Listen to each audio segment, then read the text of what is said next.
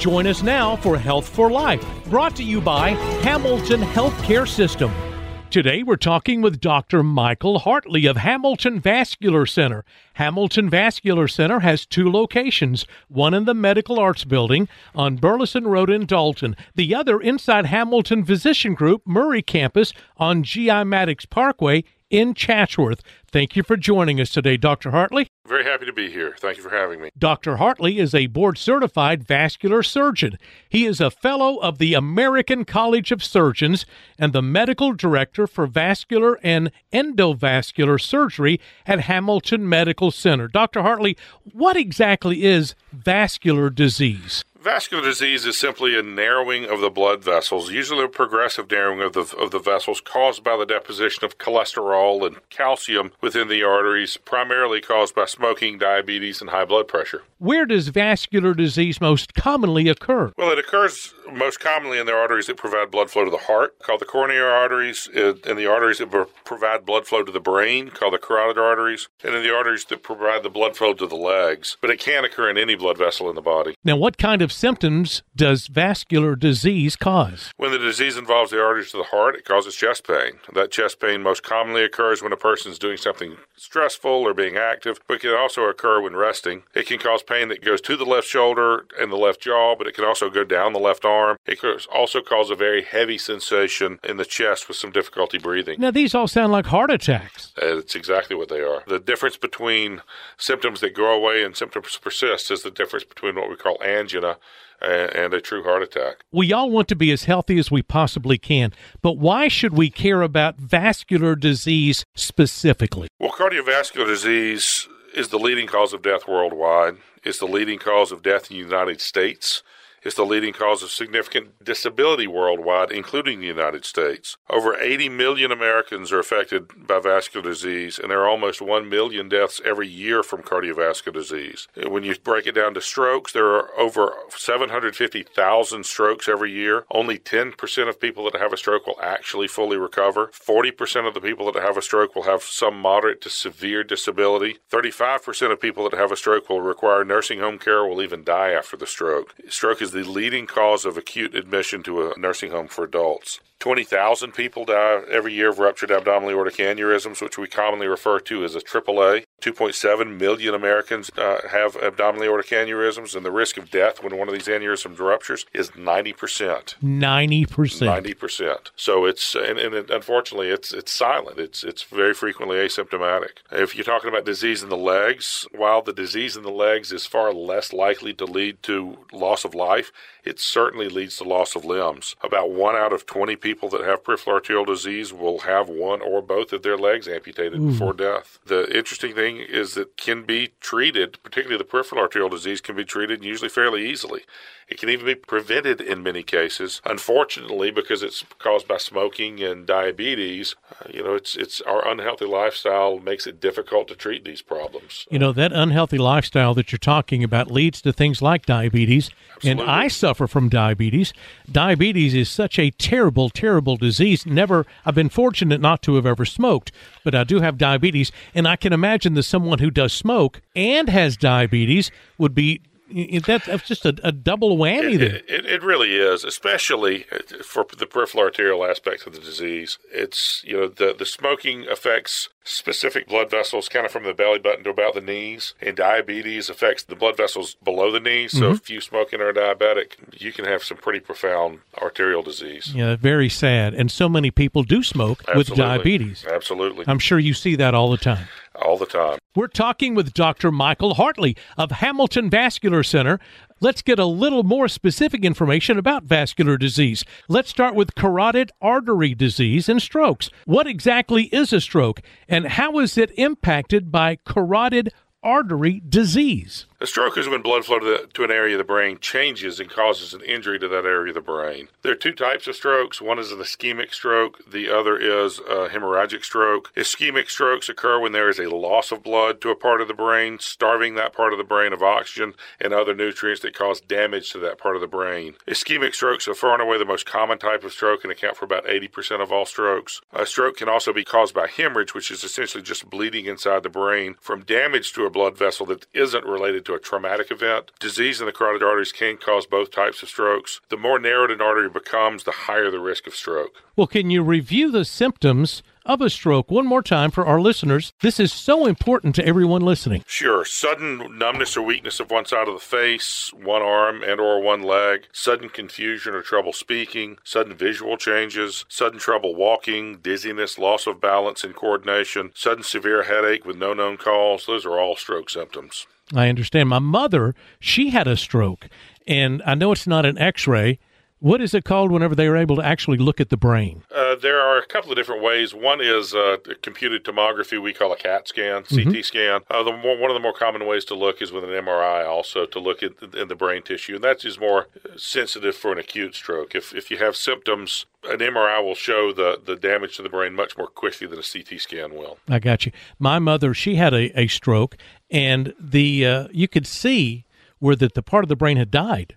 But it was only about the size of the tip of your little finger, just a little bitty place. She was so fortunate that it wasn't a major thing. But she has no short-term memory now. That must have affected that part of the brain. Probably did. Must have affected that part of the brain. Now, what do I do if I or one of my family or friends is exhibiting these types of symptoms? If you ever have any concern for stroke, the first answer is always to call 911. Tell the 911 operator that you're concerned someone's having a stroke. Time is of the utmost importance during a stroke. Getting medical treatment within 3 hours of the onset of the symptoms can make a difference between complete recovery and lifelong disability. Well, now, if someone is able to get to a doctor, get to a hospital quickly, what are some of the things they can do? What we try to do is get everyone what we call thrombolytic therapy or thrombolytic medications. And it's a medication that's given through the IV that actually helps dissolve the blood clots within the brain. There are more advanced techniques depending on the situation. The physicians can actually access the blood vessels in the groin and put catheters and actually find the area where the stroke has occurred and use different devices to remove those plaques and those blood clots. Wow, that is something else. But again, it is very, very time dependent. The quicker we see a patient in the hospital, the quicker we can start those therapies, the more likely those therapies will be to be successful. I got you. How do I know if I have disease in the carotid artery that could increase my risk for a stroke? Screening for carotid artery disease is actually really easy. We use an ultrasound test very similar to what is used to evaluate pregnant women. We use that ultrasound to look at the blood vessel. It uses sound waves to look at the blood vessel, and we measure the speed at which the blood flows through the blood vessel. The faster the blood moves through the blood vessel, the more narrowed the blood vessel is. The good thing is that there's essentially no risk to the procedure, which is not something you can say very often in medicine. It uses sound waves, so there's no radiation involved, there are no needles involved, and it's a relatively inexpensive test to perform. Anyone with risk factors such as smoking, diabetes, high blood pressure, high cholesterol, or family history, personal or family history of vascular disease should speak with their doctor about getting a screening ultrasound. Your family doctor can also listen to your neck to see if he hears any abnormal sounds that we refer to as a bruit that may be an indicator of narrowing in the neck arteries. What happens if I find out I have significant disease in my carotid artery? Well, we'll look at the study and determine what the best course of treatment is for the patient. The treatment really depends on how narrow the blood vessel is. Treatment options can also be affected by presence of symptoms. If you have symptoms, we tend to be a little more aggressive, meaning that we may offer different therapies to someone with a lesser degree of disease if they actually have symptoms associated with that disease. But overall, the most common treatment that we offer is medical therapy. Lifestyle changes. Sometimes we offer additional medications to help reduce stroke risk.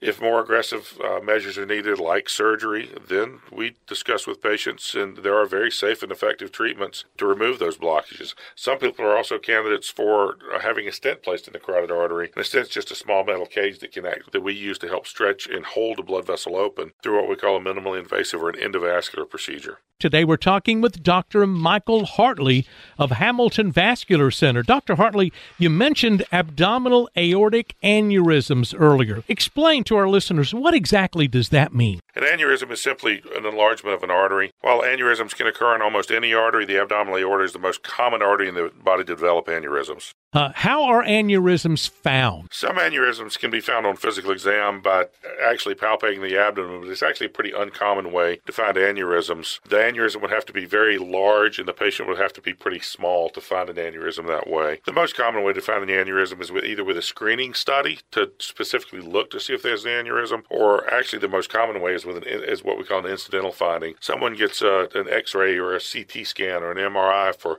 some other unrelated reason that happens to find the aneurysm. They would be very fortunate. Absolutely. Well, how do you treat an abdominal aortic aneurysm? Most people with an abdominal aortic aneurysm will actually never progress to the point they need any treatment. The normal size of the aorta is between 1 and 2 centimeters in diameter, which is a little less than an inch. We consider it an aneurysm when it gets to 3 centimeters or greater. The larger the blood vessel gets, the more likely it is to rupture, which is why we watch these and follow them over time, because if they do rupture, like we mentioned before, it's an almost 90% chance of causing death. We don't really talk about treating aneurysms until you get to the 5.5 centimeter range, because at 6 centimeters, the risk of rupture starts to slowly increase. And as the bigger the aneurysm gets, the more likely it is to rupture. Today, most aneurysms can be repaired using a pretty minimally invasive, what we call endovascular technique, a couple of a poke in each groin or a small incision in each groin to reline the blood vessel from the inside with what's called a stent graft. But there are a few people that still require the old-fashioned way, where we go in and open the abdomen fully from top to bottom and actually physically replace that segment of blood vessel. Our final topic today is vascular disease that affects the legs, otherwise known as peripheral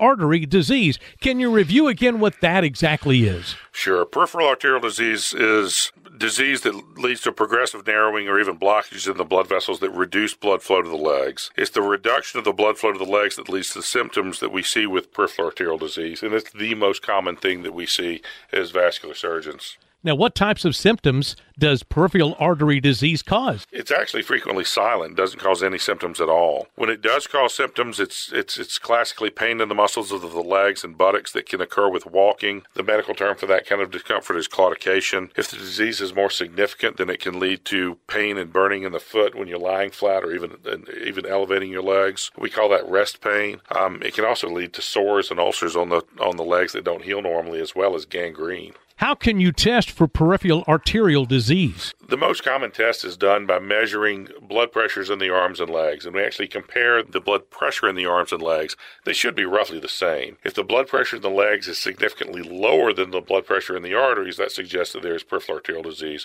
some sort of a narrowing or blockage present. More aggressive testing can be performed, CT scans, arteriograms, those types of things, but those usually aren't the first steps in diagnosing this disease. How do you treat peripheral arterial disease? Well, the primary therapy, like some of the other vascular disease we've discussed, is simple risk factor modification. Smoking and managing diabetes are the most important risk factors. Exercise actually plays a big role in peripheral arterial disease as well. There are medications that can be given to help slow the progression of the disease and help with some of the symptoms. If the symptoms become severe enough, we might offer treatments in improving blood flow. Those are usually safe for people that have ulcers that won't heal, or people that have what we call lifestyle limiting symptoms, meaning they simply can't get through their day doing what they want to do or what they need to do day in and day out without having some significant impact from these symptoms. In those patients, the most common thing that we do is called an arteriogram, where we go in and place a catheter inside the blood vessel itself and take direct pictures of the blood vessel to find where the narrowed areas are and see if there's something that we can do with roto-rooters or stents or balloons or something to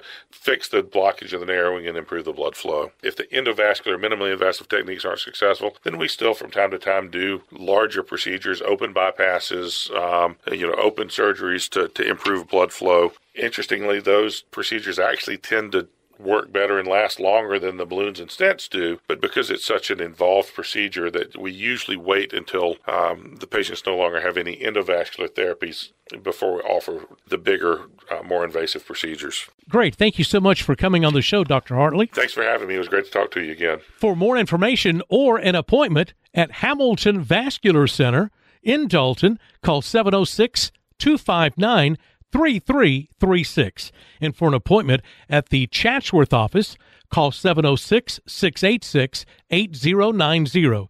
You can also visit hamiltonhealth.com/vascular to learn more. This program in no way seeks to diagnose or treat illness or to replace professional medical care. Please see your healthcare provider if you have a health problem. Thank you for listening to Health for Life, a presentation of Hamilton Healthcare System.